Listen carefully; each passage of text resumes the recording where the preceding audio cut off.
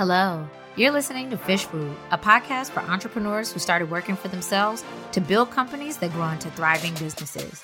Here, we provide bite-sized accounting and entrepreneurship advice in 20 minutes or less. I'm your host, Keela Hill Trawick, and whether you're acting as your own accountant or looking for a new one, this podcast is for you. Welcome to the show. You've heard me go on and on about bookkeeping and chart of accounts. And if you haven't checked out the episode specific to that, I would say look at or listen to episode 61 for bookkeeping and episode 71 about your chart of accounts. And I harp on that because that is how accurate financials are prepared. But you might be wondering why.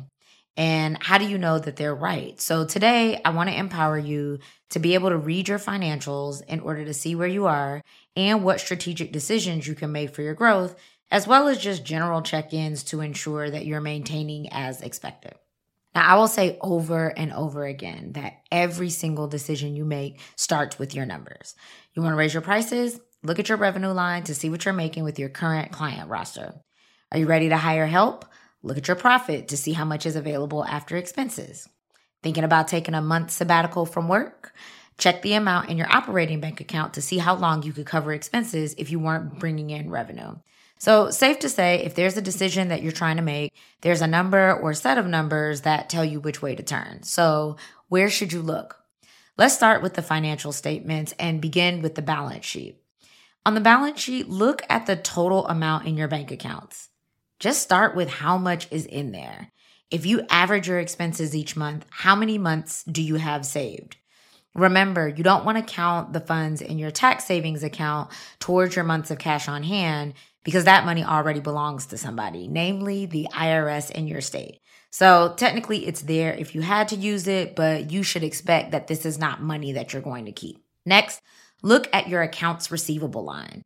Does it look accurate? Since this is a reflection of outstanding invoices, you want to look at the detail to see how late they are. Do you need to follow up? Are you even sure that clients saw it?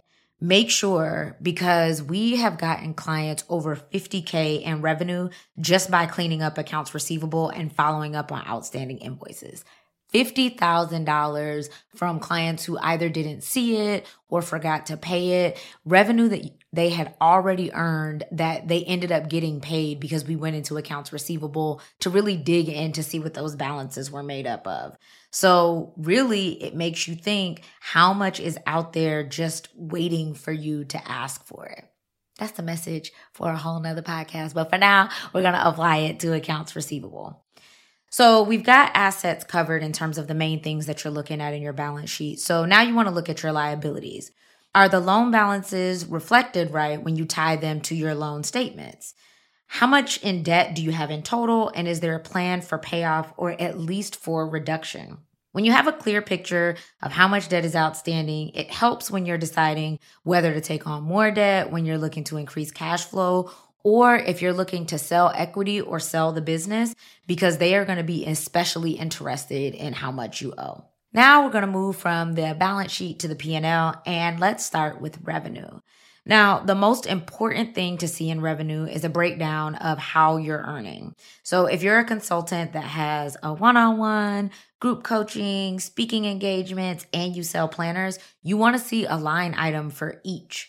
Then take it a step further by determining the percentage of total income that each line represents, because this is a really good way for you to see where you're getting the best return on your time. So for example, if one-on-one provides 50% of your revenue but exhausts you because of the number of clients you have to take, it might be a sign to raise your prices. I mean, real talk, it's always going to be a sign that you should raise your prices, but at least this is some data behind it. In the same vein, if speaking engagements are increasing as a percentage of revenue over time, you can decide whether you want to put more effort towards that and stop the revenue line that isn't paying you for real. Now, there's no hard and fast rules. There may be things that don't really make you money, but are passion projects or make you feel really good or help you give back to the community. So it doesn't mean that you should shut them off, but now at least, again, you've got some data to work with.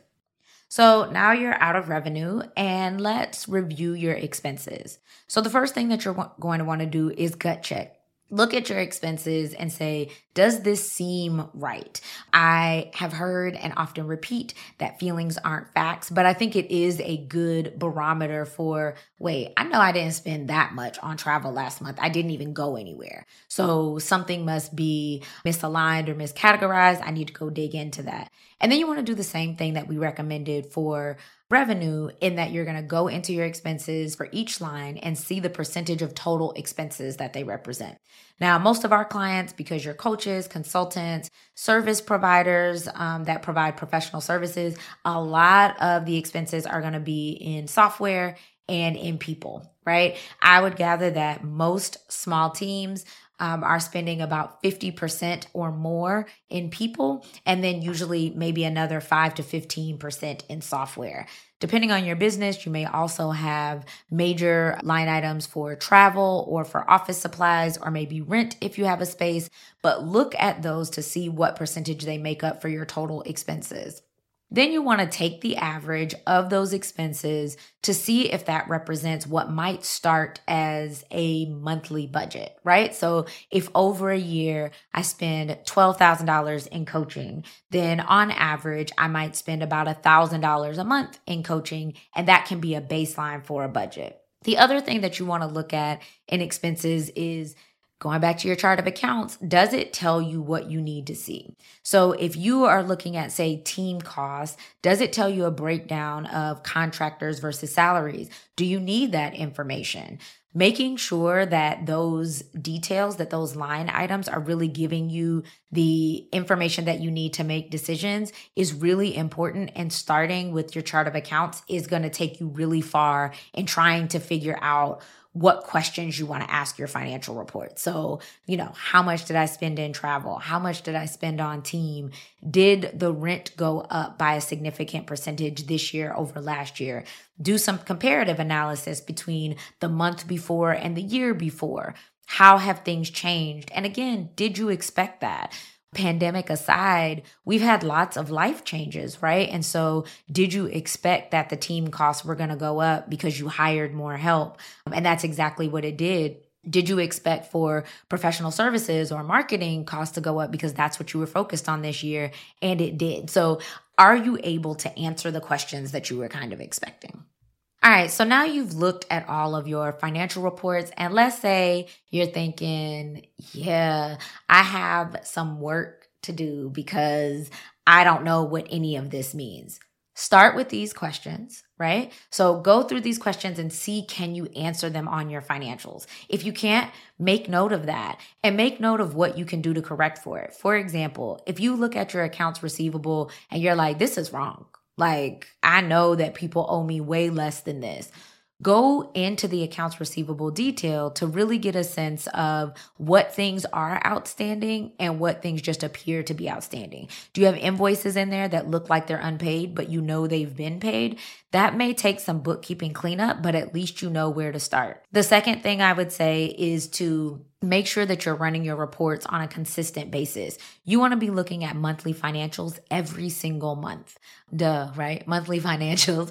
But that requires that you're consistent in doing your bookkeeping, in reviewing to make sure that your things make sense. It is a lot easier to do any cleanup, to make sure that you're able to analyze your reports on a quarterly basis than it is to do it once or twice a year. So consistency is really key to make sure that you have that. And then third, hire help. You may not need all of the bells and whistles, but make sure that you're offboarding the things that make you anxious, the things that don't make you feel confident in doing yourself. There are plenty of services that can support you at your needs.